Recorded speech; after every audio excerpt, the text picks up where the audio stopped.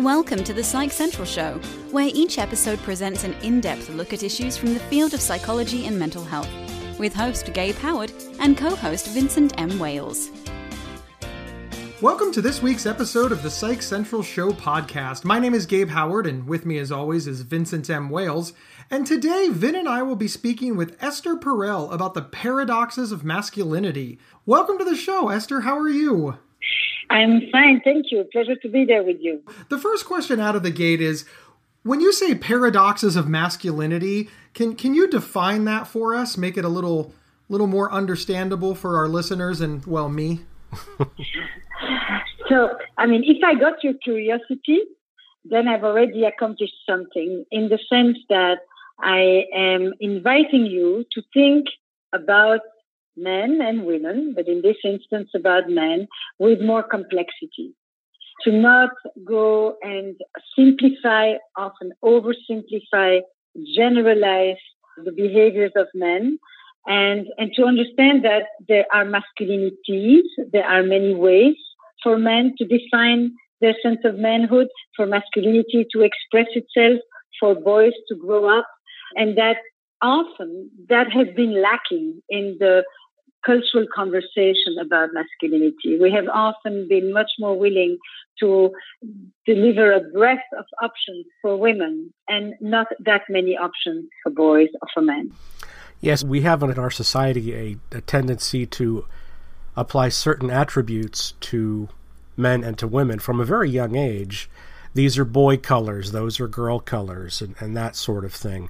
How do we get away from doing that? We have and still do live very much in a binary system, particularly in our views of gender.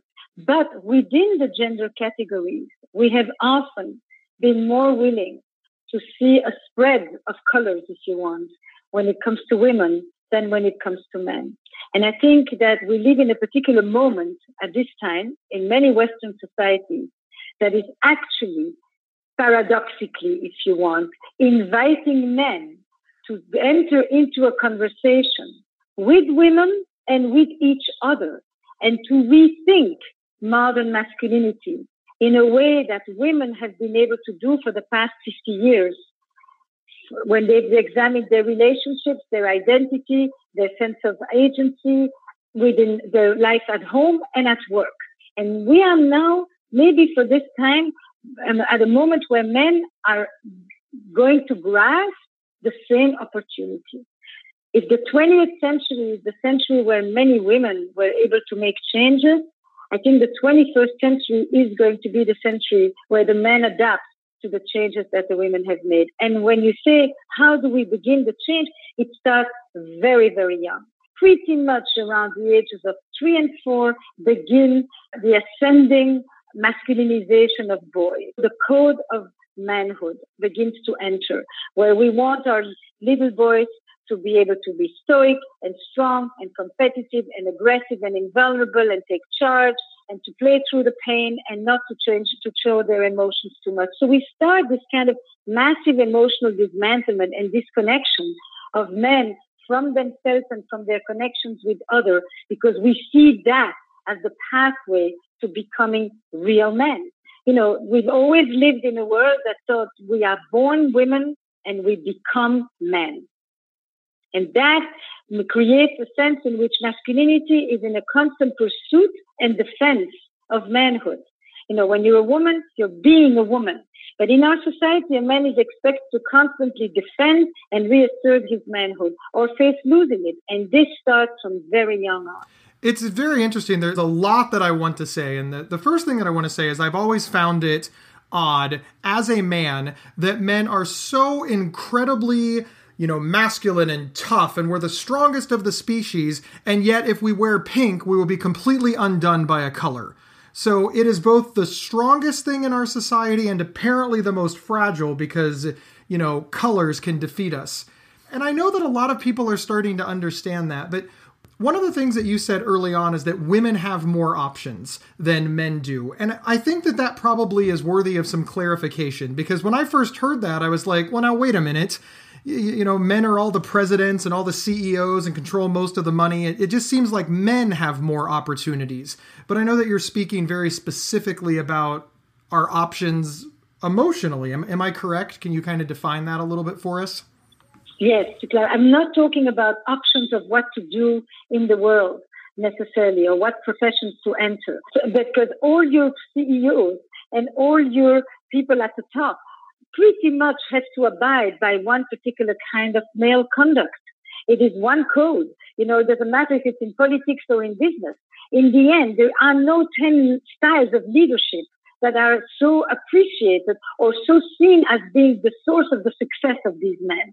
When I say that there's a broader range for women, I mean in terms of defining one's identity as a woman. There are, and this is recent, it's not like this was like that throughout history, where the conversation around female identity has allowed women to rethink who they are, what matters to them, how they want to connect, what ambitions they want to foster, how they want to proliferate on their education. There's many, many areas of life.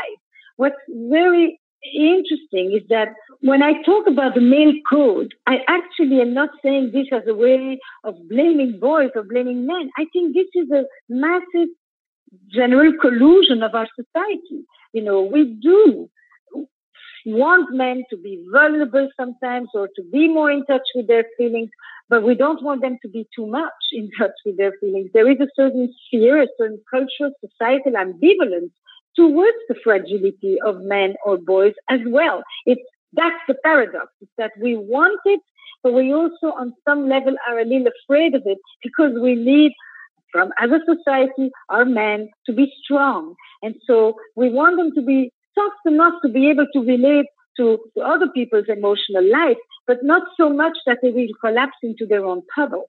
And that is a conversation that is finally beginning to emerge right now. It's because we are mothers who raise sons, we are teachers, we are therapists, we are nurses, we are many, many people who are often women in those professions dealing with those young boys. And their life is a paradox. Another word could have been a certain ambivalence, where we want different things that may not necessarily go so well together so easily, at least for now. We do have a lot more men today, I think, who are stay-at-home dads than we did, 50 years ago. I'm also reminded of a book that I saw once. I cannot remember the exact title of it, but it was something funny like Porn for Women, and the photos inside were all men vacuuming and making dinner and ironing clothes and things like that. We do get a kind of a mixed message. As you say, when we're young, we're taught all of these hyper-masculine attributes that we should aspire to. And then eventually we go into the world of women and we're told by them that they want somebody sensitive and understanding. And for a lot of men, that's a total turnaround that they can't quite grasp. Yes, I would say that there is a confusion at this moment about, the very things that we try to put in our boys in order to turn them into men, turn them later into the kind of people that many of their female partners are complaining about. And I think that we are in a wonderful, actually rich turning point. We don't really know where it's going to go, but a lot of these gender notions are being shaken up. And when you dismantle a social system for a while, it is quite chaotic. When I look at major aspects of men's life, medical, health, social isolation, suicide rates, failing grades, incarceration, loneliness, after we hear so much about how great the life of men is, I just think, it's not so black and white. There is a lot of things that men are doing that are still really from the top down, but there is so many other experiences in the lives of men that are quite dismal, actually, and men don't speak about their needs because they're basically expected to be needless. And it is not socially acceptable for them to be, to come with their loneliness. So it's a very interesting thing in which there is a kind of a collective ambivalence. We are more willing sometimes to be compassionate to those feelings when they are expressed by women than when they are expressed by men. We want it and we don't want it. It's this soup that we are currently in, I would say, and I would add that this opportunity for men to rethink masculinity is actually in the advantage of everybody, because the lives of women will not change until the lives of men changes too. And men get the opportunities to define their identity in broader ways. That is for the good of everybody. I think one of the things that's interesting about, the whole patriarchy and how it impacts men is that I was diagnosed with bipolar disorder when I was 25 years old. And as a result of that, I lost my job. And one of the first things, if not the first thing, that happened to me when I lost my job is I thought, oh my God, how am I going to tell my father? My father impressed upon me. He is a blue collar guy. He's a retired truck driver. So he's kind of a stereotypical man's man as far as our society is concerned. I mean, he even had a manly job. And I was terrified to tell him that I lost my job because he impressed upon me that men have jobs. That's how we take care of ourselves and our families. And this was terrifying to me. More terrifying than having, bipolar disorder and being suicidal and being in a psychiatric hospital and all of the things that came with it. And the reason that I'm bringing this up is, of course, when I told my father this, he was like, what the hell is wrong with you? Why do you think that your worth is your job? You're a person and a human. And there was this moment where he's like, look, I told you to get a job if you were well enough to work because having a job is important. I didn't tell you that your job was more important than you. But this did not come across to me because of, just because. And here we are, my father and I as adults, and we're trying to re-examine this for the first time. And it was exceptionally confusing to both of us. And I don't think that it ever did get resolved. It's very moving to listen to you because in a way, you heard your father with a megaphone. You heard your father, and beyond your father, you heard the cultural discourse. We are women and we do manhood. And you are defined by your performance and by your competence, and more than anything else. And every gender gets its social pressure. It's not like there is a winner here. Women need to prove themselves in other ways than men, but everybody has a pressure system by which we demand socialization and gender conformity, basically. A question that I ask in all of the workshops that I do with men is, have you ever felt less of a man in the presence of another man? And the answers often come back with not rich enough, not tall enough, not smart enough, not successful enough, not accomplished enough. I mean, it's just a litany of comparatives towards what is perceived as the heroic, the powerful, the real, etc. when it comes to manhood. So you go to your dad, and your dad, beautifully, is way more compassionate and way more able to see you in context. He sees his son struggling with mental illness, and he says, yeah, if he can work, it would be great, but this comes first. And he puts you in context, which is what gender categories rarely do. They don't put our behavior and our needs and our longings and our expectations in context. They essentialize them. They kind of go black and white on them. And they say, manhood is, you must work or you're lesser than. And then you have nothing to show for, and then you better go and hide. And, there are very few women who have ever hung themselves because they lost their jobs. The word loser does not exist in the feminine, and neither does the word emasculated. So hold that question, Vin. We'll be right back after a word from our sponsor. This episode is sponsored by BetterHelp.com. Secure, convenient, and affordable online counseling. All counselors are licensed, accredited professionals. Anything you share is confidential. Schedule secure video or phone sessions, plus chat and text with your therapist whenever you feel it's needed. A month of online therapy often costs less than a single traditional face-to-face session. Go to BetterHelp.com/Psych Central and experience 7 days of free therapy to see if online counseling is right for you. BetterHelp.com/Psych Central. Welcome back to the Psych Central Show. We're talking about the paradoxes of masculinity with Esther Perel. I suppose the real question that I have is, how do we accelerate this process of getting away from this stereotypical masculinity? What can we do? I think I would put three things here. One is we train our sons to wield their words and to navigate their emotions as well as they hurl a football or strike a hockey puck, instead of leaving them powerless when it comes to creating authentic emotional connections. Number one. Number two, I think as tempting as it may be in this particular moment to ask men to shut up and listen for once, I would say that this is perhaps the first time that we can have an open discussion, and that women need to listen to. Everybody needs to listen to each other. And when it comes to feelings, often these are men's first words. And then the third one would be to create a space for men to be able to be vulnerable and connected while also be powerful at the same time. It's both and. It's not an either or. Can we shift from a paradigm of feelinglessness to a definition of passionate at the same time as also powerless? And more than the relationship between men and women, I would say the fundamental changes is also in the relationship between men to men or boy to boy. You know, it wasn't always that we spoke about the loneliness of men and the social isolation of men. In the beginning of the century, men were surrounded by other men, you know, but once they entered and we created new couple relationships, and once, you know, the best friend is the partner and no longer the other man and the other friends that we have collected over the course of our life, we literally have a group of men more and more and more talking about their sense of isolation. So these 3 points for me. I'm always fascinated by some of the stereotypes that come up in unexpected ways. When my wife and I first got married, she made more money than I did. And even now we go back and forth. But for many years, she outpaced me by a lot. And then my sister got a promotion and she started making more money than her husband. And her husband was very upset by this. And I was a little bit surprised by this. He's an excellent father that changes diapers, that they work off shifts so that he can, I mean, he doesn't really do a lot of stereotypical male thing. So I was surprised that this happened. Now, I handled it with a joke because he said, I'm not sure if I like my wife making more money than me. And I said, oh, you get used to it.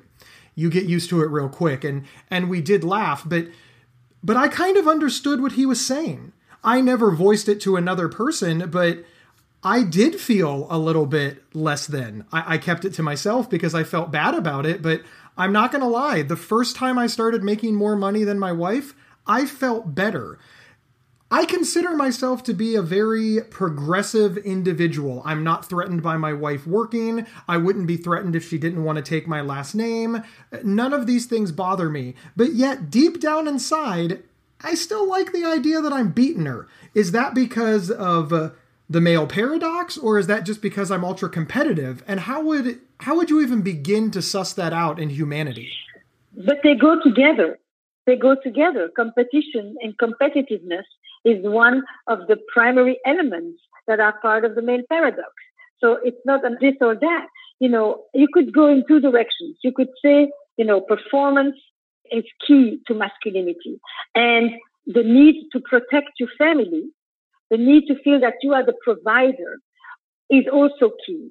And till now, regardless of how progressive you may be, and I liked your honesty very much, because I could say the same thing on the side of the women, which we can come to. You know, these are mutual conversations, is to know that your friend or you know, doing childcare or doing house care or being the one who goes to visit the mother who's in the nursing home, etc., is not going to be held as the proof of how masculine you are. Unfortunately, people often change before the discourses. People change before the cultural conversation catches up with them. Fatherhood is being seen as one of the great revolutions of modern masculinity. But it's not like people are saying, you know, he's such a great dad and this is where he gets his real recognition, you know. Couples who actually are organizing less on gender and more around competence. Sometimes she's actually better at making the money and he's way better at running a household and way more of an empathic creature in the house, and etc., etc. And they choose to go by who does what best, or at this point, what makes sense for whom, rather than these are the entrenched roles that everybody has been steeped in, and this is what is expected, and all you do is perform the role and the expectations around that gender role. But inside, women have ambivalence when they out-earn their men, and men have ambivalence when they earn less than their female partners. That has not fully gone away, and I think it is more honest to actually deal with that ambivalence, like you just did. What is it? And it's not the same for every man. What is it for you that was really, you know, did you feel lesser Did you feel like you were not going to be as respected? Did you feel that she had the power to leave you and to abandon you because she didn't depend on you the way that you had learned that a woman should be? Did you feel like you were not able to keep her attention because you were not as powerful or as accomplished? What is the threat? And I think if we don't assume it just as a generality, but we ask each man and each woman who is experiencing social change in their home, what is it for you? You know, does it make him less masculine when you out-earn him? Do you feel less attracted to him sexually do you feel that he's softer or weaker? Is there a power dynamic that is being played out that you rationally think is stupid, but somewhere thousands of years are living inside of you that are not making this so easy to make it go away? And now the conversation becomes really interesting because often the partners have never really dared saying this to each other because it is not PC. It's not accepted to actually say that because you should be proud of her and because you are a progressive dude. But it is not so simple. It certainly is not so simple. Thank you very much. I really appreciate your candor in that answer. So when we're talking about the different roles that we have expectations for, let's look at probably the most important role that most people ever have, which is to be a parent. Are women actually better at being parents? Are they better at doing that job than men are? Is that something that actually still applies? I have never thought like this. You know, I just saw Ai Weiwei's documentary Human Flow on refugees. And in the movie, there's a scene where one of the fathers arrives in Macedonia on the Greek border, and he just lost 7 members of his family. And he was able to save 6 others, mind you. And he bawled, he pours his heart and his soul out, saying, how can I continue to live? I wasn't able to protect them. They died on the raft. I wasn't able to, and I just could not for a moment listen to that plight of a father and think that mothers are better parents than fathers. But in traditional societies, the roles were divided. The certain aspects of parenthood were given to the mother and are given to the mother, and certain aspects are given to fathers. And they are rather complementary. In our more egalitarian Western societies, we have interchanged the roles, and we want mothers and fathers to be able to both switch back and forth with each other in terms of parenthood. I think that all couples have complementarity. When I work with same-sex couples, I see it so clearly. There is complementarity of roles, of temperament, of rhythm, of patience, of attention, of competence. And in same-sex couples, they're just seen as differences in character. This one is better at that, and this one notices all those things that the other one never sees.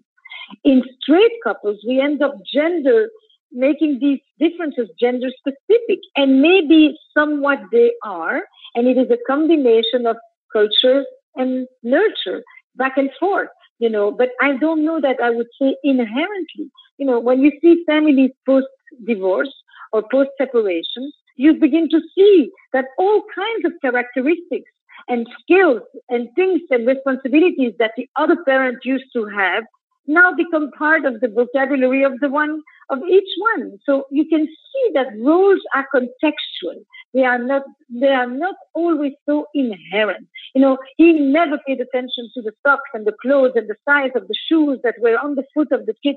But you know what? When he's not around, he notices it. It just forced him to do it. And she maybe never really made sure that he was registered for the team and the sport. I mean, I'm being so generalizing and stereotypic now, but the notion is, in a context, 2 parents create a certain order in which one is going to do this and the other one is going to do that.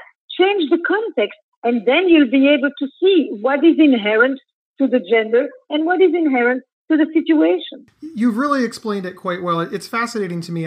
I do not like to do yard work. I do not like to be outside. And when I first started out in the world, I didn't really have a lot of money. So I mowed my own lawn and mulched my own flower beds. But as I've gotten older, I've made more money and now I hire it. But nobody thinks that I have lost the ability to mow the lawn, or that I'm incapable of mowing the lawn, or that my gender or size or age or anything. They think it's just something that I have chosen. But yet when it comes to parenthood, they really feel strongly that your genitals determine whether or not you're good at certain parenting tasks. And I think that what you're saying is we've all just sort of followed along with what people in the past said without really giving it a lot of thought. Because I know plenty of fathers who are wonderful fathers and can do all of the things a mother can do, and of course vice versa.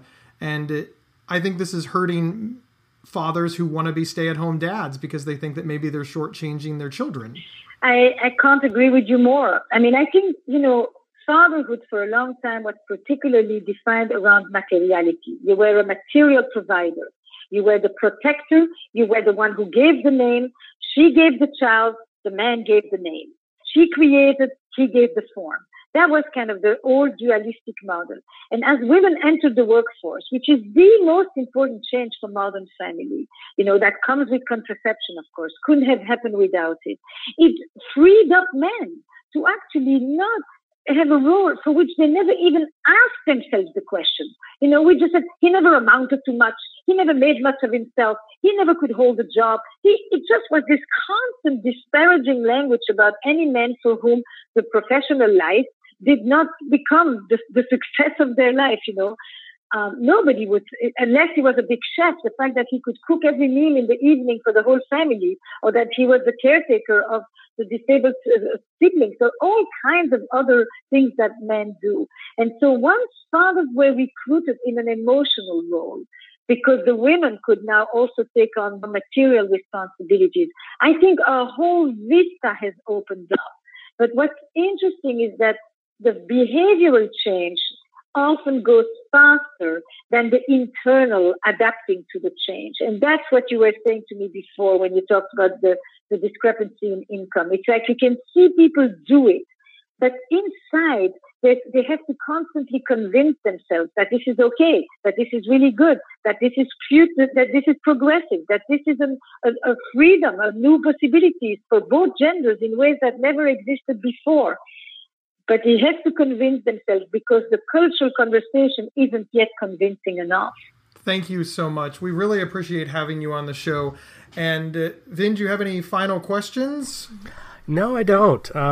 We could probably talk on this for another 3 hours, but It's a fascinating conversation. It's very interesting you're asking me all these questions because 5 years ago, people were asking me, what's the next subject for you? And I said men. And people said, nobody's interested. And I said, how can you say that? If a man speaks from that other place, most of the time, it's not like he's telling it to you for the first time. He's actually never said it out loud even to himself. And when he speaks like that, the other men are definitely interested because they've never heard anybody else say that which they're feeling too. And women, of course, are interested because it's the conversation they are often so eager to have. And so now, in light of the changes of the last year, the subject is on everybody's lips. And so, I have this training program called Sessions for coaches and therapists and educators. And our conference this year is called the Masculinity Paradox. And I can't even tell you the level of response that we are receiving. It's like people are waiting for a new conversation about masculinity. And I hope to be part of the generation of the people who lead that conversation. I hope you are too. We completely agree. Esther, thank you for being on the show. We really, really appreciate it. It's a pleasure. Thank you to both of you. Oh, you're very welcome. And thank you, everyone, for tuning in. And remember, you can get 1 week of free, convenient, affordable, private online counseling anytime, anywhere by visiting betterhelp.com/psychcentral. Everyone, we will see you next week. Thank you for listening to the Psych Central Show. Please rate, review, and subscribe on iTunes or wherever you found this podcast. We encourage you to share our show on social media and with friends and family. Previous episodes can be found at psychcentral.com/show. PsychCentral.com is the internet's oldest and largest independent mental health website. Psych Central is overseen by Dr. John Grohol, a mental health expert and one of the pioneering leaders in online mental health. Our host, Gabe Howard, is an award-winning writer and speaker who travels nationally. You can find more information on Gabe at gabehoward.com. Our co-host, Vincent M. Wales, is a trained suicide prevention crisis counselor and author of several award-winning speculative fiction novels. You can learn more about Vincent at vincentmwales.com. If you have feedback about the show, please email talkback@psychcentral.com. There are few words more misunderstood and misused than OCD. Imagine having unwanted thoughts stuck in your head all day no matter how hard you try to make them go away, and then having to pretend that everything is okay despite having to feel crippled inside. That's OCD. 1 in 40 people suffer from it globally, but there's hope. If you have OCD and need help, you can get better with specialized treatment. NoCD offers effective, affordable, and convenient treatment for OCD and is covered by many major insurance plans. Go to nocd.com to learn more. That's nocd.com.